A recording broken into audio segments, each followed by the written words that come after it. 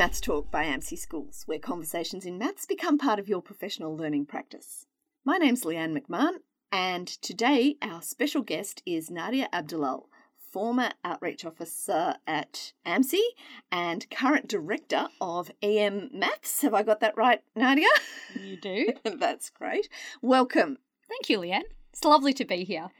Today, we really want to talk about the recent report released by the Grattan Institute, How to Improve Curriculum Planning and End the Lesson Lottery.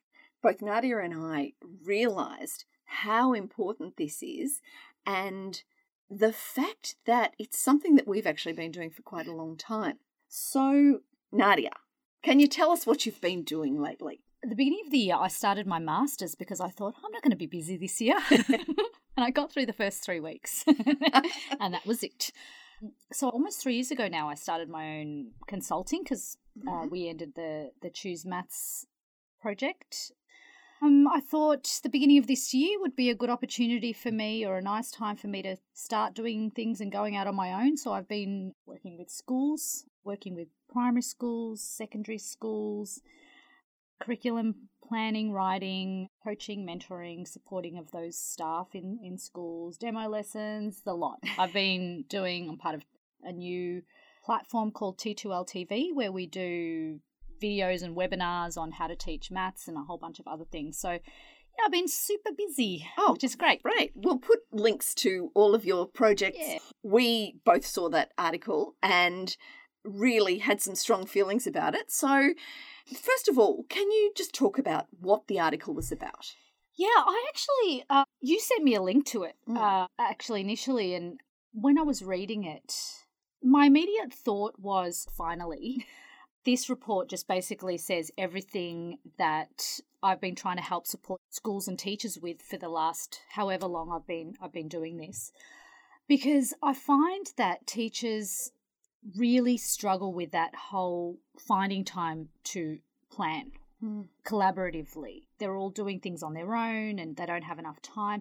So the Grattan Institute surveyed over 2,000 teachers and they found that only 15% of teachers had access to a comprehensive bank of curriculum materials. So a large portion of teachers were actually planning independently, and they were coming up with their own lesson plans, they were coming up with their own activities. And so what that was doing was it was creating a lot of disjointed lessons across a school. Mm-hmm. So they refer to it as a lesson lottery, which is why I guess they've called it How to Improve Curriculum Planning and End a Lesson Lottery, because they found that teachers were kind of scrambling in their very limited time that they had to plan with all of the other million things that they have to do.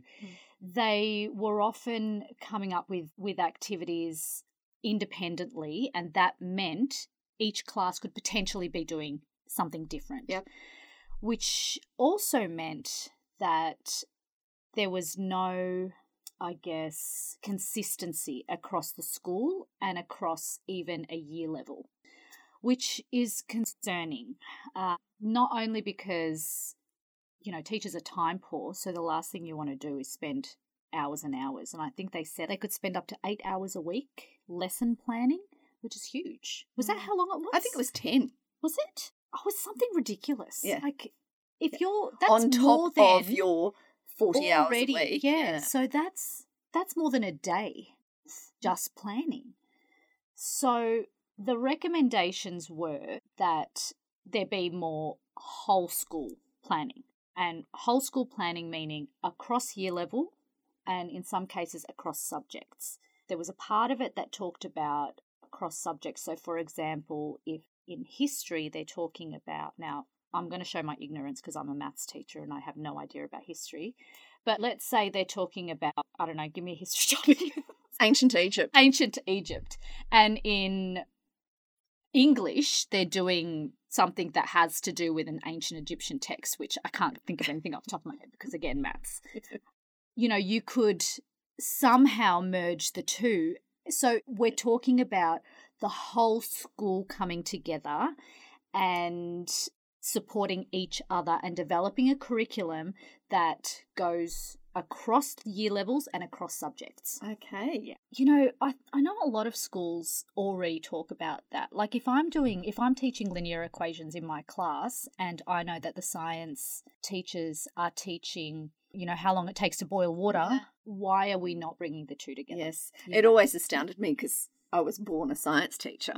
And when we plot graphs, the students seem to have no idea. Yeah. And then I started teaching maths and realised, hang on, they know how to plot graphs. But then there was no cross-curricular communication. Yeah, and this is where you've got the cross-curricular stuff in the current curriculum, all of those general capabilities, and then you've got the cross-curricular stuff. So there's a lot of stuff in the curriculum that teachers find overwhelming, particularly graduate teachers. And a large part of the report also talks about the fact that Australian curriculum is very broad. It provides you with information, but the information is sometimes vague and can be interpreted in a number of different ways. So if you have a curriculum descriptor, and I know we're talking about maths, you've got a curriculum descriptor that says teach supertising. It doesn't actually tell you how to teach it. The new one does, the V9 does. It's a little bit more explicit and the elaboration's a bit more detailed, but provides a very broad kind of general overview of what you're supposed to be teaching, and then you're supposed to be putting your own input into it. So, you know, given that, you don't have a lot of time to devote to that, especially for primary teachers who are in some cases teaching 5 or 6 different subjects. And for secondary teachers who are teaching 4 or 5 different classes, this can also be quite stressful. Yes. The other interesting thing that it showed is that disadvantaged schools, so we're talking low SES or rural or regional schools, have even less access to whole school collaboration and those sort of bank of resources and planning documentations and activities because, and we all saw this with the Choose Maths project, you know, you'd work in some really remote areas and some of these schools had 25 kids across foundation to 6, and you'd have one teacher that would teach 3, 4, and 5. Yes. And that teacher would have to do all of the subjects, all of the planning, everything on their own. And so often a graduate. And often a graduate, because it actually talked about that as well. Like a lot of those schools, those rural regional schools, it's a high population of graduate teachers and you know, teachers who are relatively early career teachers. Yeah. So you touched on the high quality curriculum resources. What does the report say about that? It's probably a 3-tiered approach that they're recommending. So they're recommending that they provide access to a suite of high quality materials. So they provide perhaps some lesson plans, like the very baseline stuff, maybe some scope and sequences, you know, the fundamental, something that somebody could pick up and use if they needed to. Okay. So that's the government and or the Catholic system or the independent system? Well, yes, government's Catholic and independent sector leaders. So that's what they're talking about. The other thing is building expertise. So the expertise would start at principal, curriculum, leader and teacher expertise. So upskilling the teacher leaders in order for them to be able to, I guess, filter down how to use some of these curriculum materials and resources. And then they look at the review and evaluation. So overhauling school reviews and providing money and funding for the rigorous evaluations of what's currently being done. One of the interesting things that I saw in the report was the difference between funding something like this and funding teacher professional learning. Yeah. So what they're proposing is that if the government develops these comprehensive curriculum materials, it'll cost approximately 15 to 20 million. Now, I don't know about that. I reckon that's very conservative. And we discussed this beforehand. I reckon it'll probably cost more than that. But this is what they've come up with, this figure. So they've also compared it to how much it would cost if we had the school develop their comprehensive curriculum material. So if they provided the funding to the schools, would be over 100 times more expensive. So approximately $2 billion they're looking at. Also, if every primary school teacher develops their own curriculum materials, they're looking at, that would be a cost of $4 billion.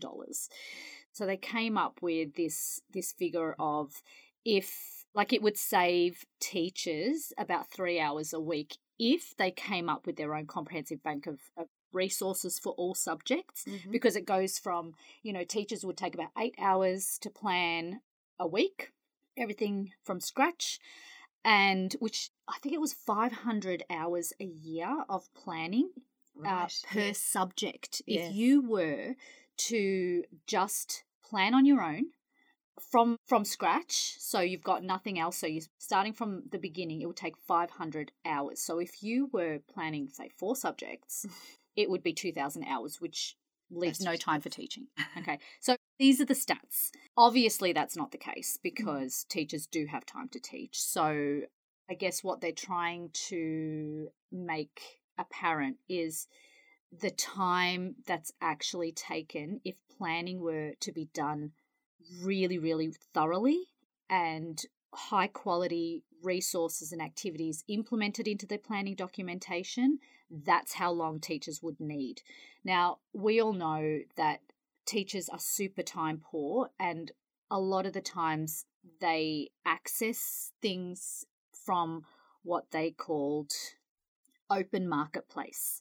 So the open marketplace were things like YouTube, Teachers Pay Teachers, Twinkle. They've mentioned TeachStarter, Facebook, Pinterest. Please don't get things off Pinterest. These are called open marketplace because there's no real quality assurance around the materials that get put on these things. So you could come up with an activity that looks fantastic and fun and may engage kids, but it's got no rigor to it. So they've looked at what they call curated resources and platforms where they're actually endorsed by governments, state departments, or whatever. And prepared by well-trained professionals. Yep. Exactly. So that's curriculum materials on government overview. So then we got what the curriculum leaders can do, and that is to establish a whole school approach to the curriculum. So we really need everybody to be on board. But in order for that to happen, in my opinion, I mean, it's easy to say all of these things. So this is when you're sitting in Parliament House and you're making all of these recommendations and you're doing all of these and putting money, you're throwing money at things. It's very easy in theory. But we want to provide also teachers and schools with the time and the funding to be able to do all of these things. Yes. So if you've got a whole school approach, how are we going to plan and implement it with all of the other things? And I keep saying this, with all of the other things, because we know how busy we are. I mean, how much time do you take just purely on all of your administrative duties? It's huge. So establish a whole school curriculum approach. This is what they want. They also want to invest in professional learning for the teacher, so curriculum specific. So I think they were saying something like 50% of all of the professional learning that they want to happen in schools with teachers be curriculum based. So yeah, I don't know what the percentage is at the moment, but they want at least 50% to be curriculum based, which makes sense, right? Yeah, like, of course. We're supposed to be teaching the curriculum. Like, what else are we doing? I mean, okay, anaphylaxis and asthma training is all important as well. And behaviour management. And super important. I mean, if you can't get class to behave, then, teaching them anything. But I always also say, on the flip side, if you've engaged a class, then your behavioural issues will also go down. But anyway, the other one will be to build systems to monitor the learning and the materials. So the school-based approach to the evaluation of the curriculum resources that are in place. So what's in place currently and what are we going to do to make those improvements? Okay, so that's on a school and curriculum leaders tier.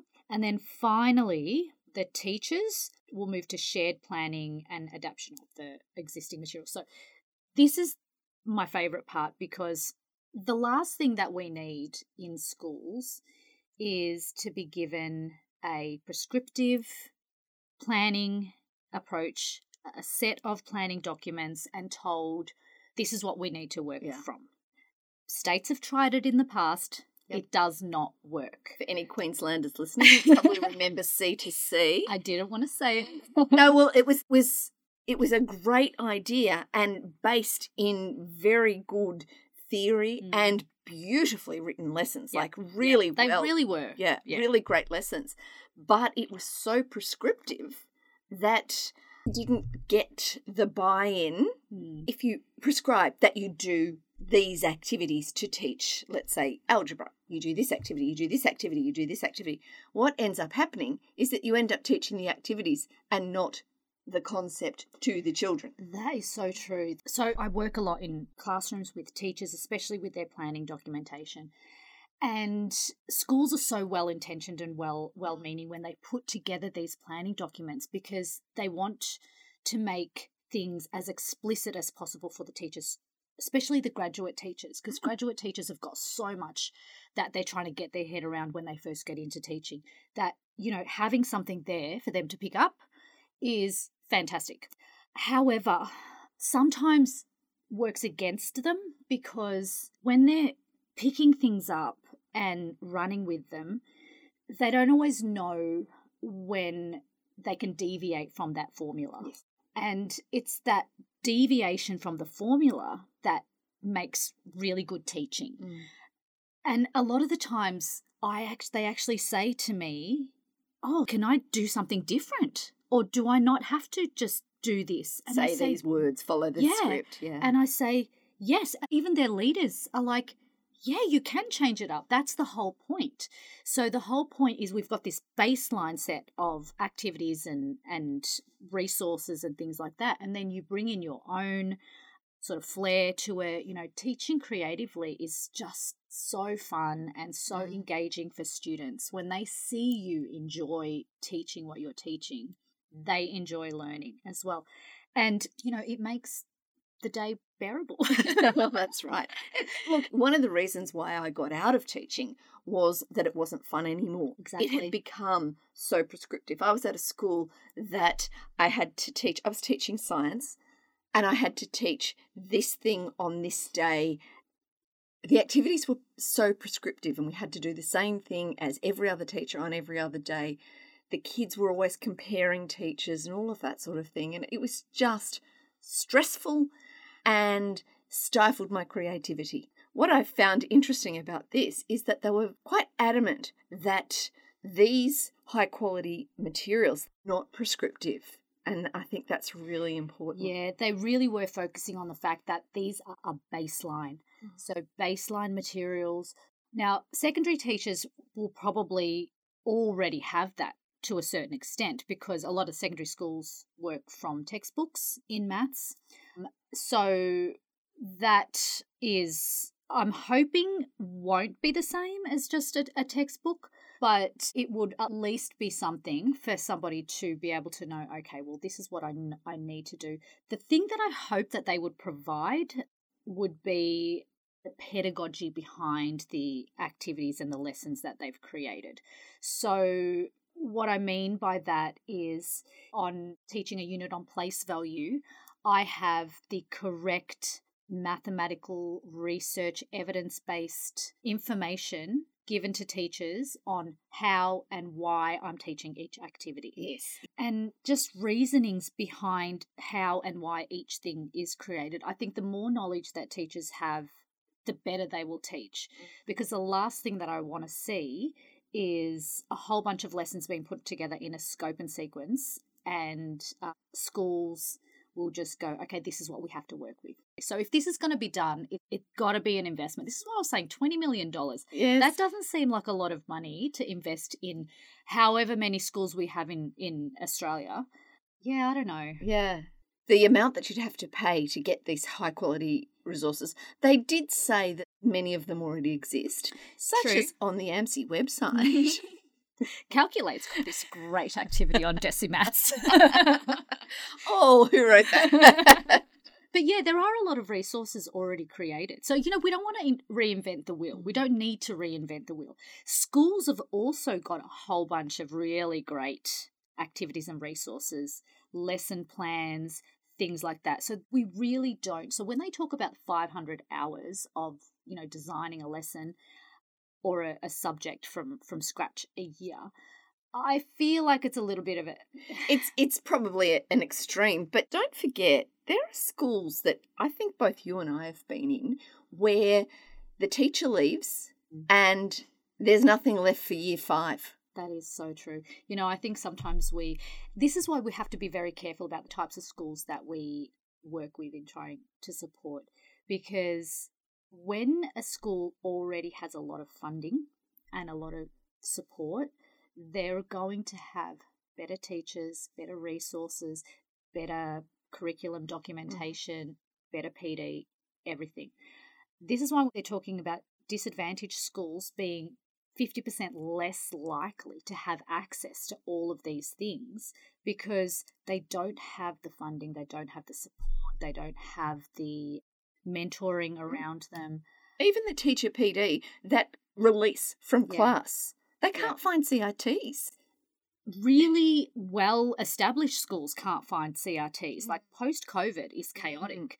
You know, I was at a professional learning day a couple of months ago, and there was a secondary school that was supposed to attend, and none of the teachers could attend because they just couldn't find CRTs to replace their teachers. So they missed out on an amazing professional learning opportunity as a result. And it's a real problem. So I think we need to address much more within our schools. I think that, yes, this is one solution to this report on teacher planning, but I also think that there are a lot more issues that are happening within our schools than just whole school curriculum planning, and I'm just going to say it. Well, look, we have been saying, you know, for a long time, as you said, that whole school curriculum planning is the way to go. And of course, we're focusing on maths. So this report has come up with some fabulous recommendations.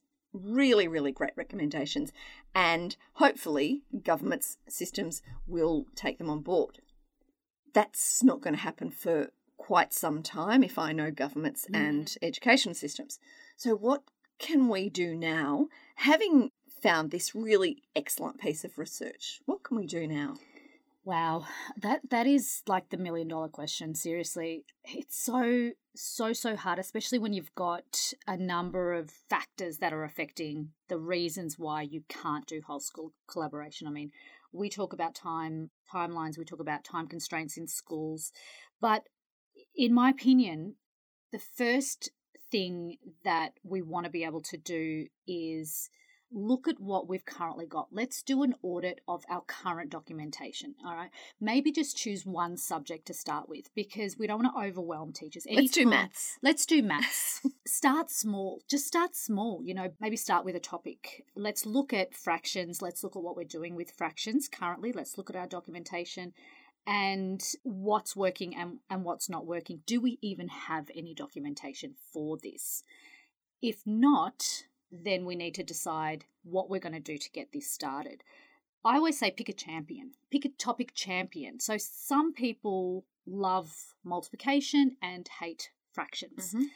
The other thing is when you're putting together curriculum planning documents, it's quality over quantity. Don't try to shove 2 or 3 activities in every lesson. There's no point. And if it just creates more work, more stress, the kids are not going to learn as effectively. So, you know, choose a few warm-ups that you know work. We need to remember how we learn and the cognitive load that goes into learning something new. So when you're learning something new, your working memory is taken up by this new thing that you're learning. You're learning the instructions, you're learning the steps. So we don't spend a lot of time actually understanding the maths that goes into this activity. So repeat activities or use an activity over 2 or 3 lessons. There are some fantastic ones. Like if I'm talking about the trading game, right? The trading game is something that you can use from year 1 all the way through to year 6 in so many different ways. You can use it in secondary too. It's one activity. Once the students learn that game, you can just bring the maths in because they're not spending all of their cognitive load trying to figure out what they're supposed to do in this activity. That's something that I've really noticed with the teachers that I've been working with, that often they'll do an activity and then that activity's done Yes. and they don't come back to it. They don't come back. Whereas maybe not so much in games, they often will come back to do games, but the growing patterns activity that's also on the AMSI website, that's one that needs to be done over and over and over. So I think when we do an activity, it's really, really important not to take that activity at face value, but to look at what you want the students to gain from the activity. Exactly. I always say my favorite publishing term, what is the job to be done, guys? Like, why am I doing this activity? Yeah. Am I doing the activity because I want my kids to have fun and enjoy and maybe learn some counting along the way? Or am I doing this activity because I want to consolidate that division is the inverse of multiplication? Like, what is my outcomes? It's your learning intentions that you want to start with. This is what you're intending to teach, but what are your learning outcomes? By the end of this lesson, I want my students to know this, and that. And how are you going to be able to assess that? That's a really big thing. How are you going to be able to assess it? One of the things that I always do when I do demo lessons, and I try to avoid demo lessons, but you can't, I will always say to the students, what did you learn? And I sometimes will stand at the door as they're walking out and ask each of them what they learnt. Now, if they say, I learnt how to play a game, that's not enough. Yeah. You need to know that they down. learnt. I learnt how to count. Yes. I learnt how to find formula from a pattern. Yep. Something, anything. Do a brain dump. Use an exit ticket. You want to make sure that the kids have learnt at least one thing, hopefully more than one thing, about what you're trying to teach. And if the learning intention was to have fun playing a game, then bingo, so if they success. said, I learnt how to play a game, Yeah, and you can tell if they had fun or not. Yeah. But that's never your learning intention, really. That's right. And if their communication doesn't align with your learning intention, then you need to do it again. That's or exactly you need right. to perhaps do it in a different way. Or you might need to dump the activity. This is exactly it. So whenever you're building these curriculum documents, always put a column of notes, reflection column, and not reflection on what you learned, reflection on the activity that you've done.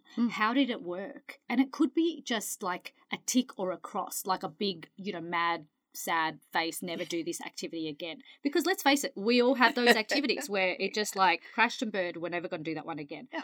So make a note for yourselves. What worked? What was fabulous? What am I going to do next time? I've done this myself and I've seen other teachers do this. Some of the greatest lessons and biggest misconceptions from students have come out from doing an activity and it has not worked. So what the teacher's gone away and done is they have noticed, they've observed all of the misconceptions, and then the next day they've done the same activity again and they've discussed the misconceptions and then they've made improvements to the lesson. So this lesson can go across 2 or 3 days if you want, and the kids feel like they've succeeded and they've achieved something because they're starting to understand and they're starting to build those learning blocks and putting everything together by the end. That's exactly it. The fact is, at the moment, we do have access to high quality teaching materials. You can find them on the AMSI website. You can find that NCTM. A lot of the government departments. Enrich government departments. Yep. There are, look, I'll put a list in the show notes, but you actually do have access to high quality teaching materials free. Don't worry about teachers pay teachers. You don't pay anyone. So that being said, it's really important to know how to use them, all right? They haven't implemented the Grattan report yet, but you are able to access the materials and then work it out for yourself. You're a professional. Work out, does this work? How does it work? What did my students get out of it? How can I make them get more out of it? Yeah, it goes back to what I was saying earlier about providing teachers with the professional development, professional learning on what is good evidence-based practice for them.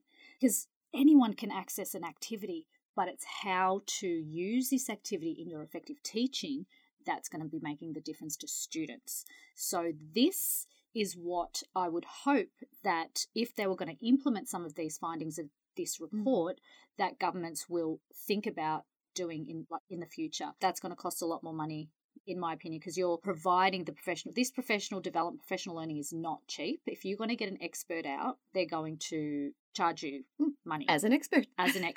As they should. This is what we need to do for highly trained teachers to teach their subject-specific area. So basically you're saying, when I asked where to from here, given this information that we now have, access what we do have at the moment, do an audit of what you've got, access what we do have, and then perhaps if you're a leader, organise some professional learning around how to implement these high-quality teaching materials.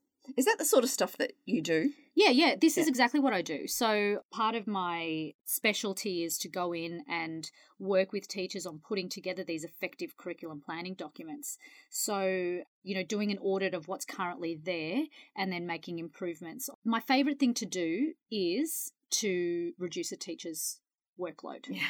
And if I can do that, then I know I've successfully done my job. And it's not just because I'm, giving them the day off. It's by allowing them to work smarter, not harder. Yeah. Because that's what we want to do.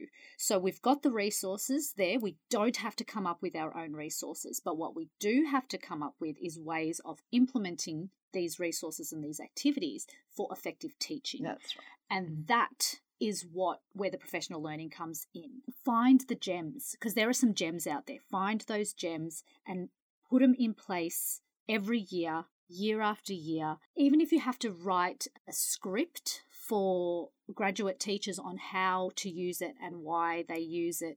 In your PLT meetings, have a discussion about, how we can implement these activities instead of what are all of the different activities that we can find. Come on, guys, everybody go on a different platform and find some. It's the empowering teachers through education that we want our leaders to do. So another part of this report that I found interesting was they mentioned that in 2021 they had surveyed over 5,000 teachers, and I think it was 50% that said that they found collaborative planning to be ineffective.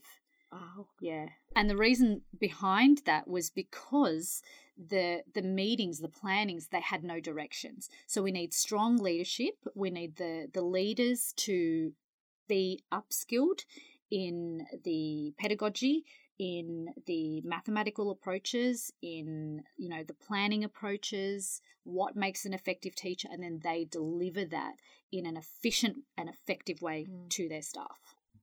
Well, Nadia, I think this report has given us an awful lot to think about, and it certainly has given us a lot to talk about.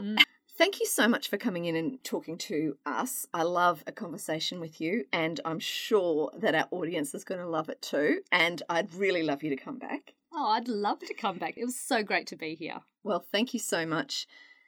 All of the resources that we've mentioned will be in our show notes. And if you have any questions, comments, or suggestions for other podcasts, please drop us a line at mathstalk@amc.org.au. Hit us up on Twitter or Facebook.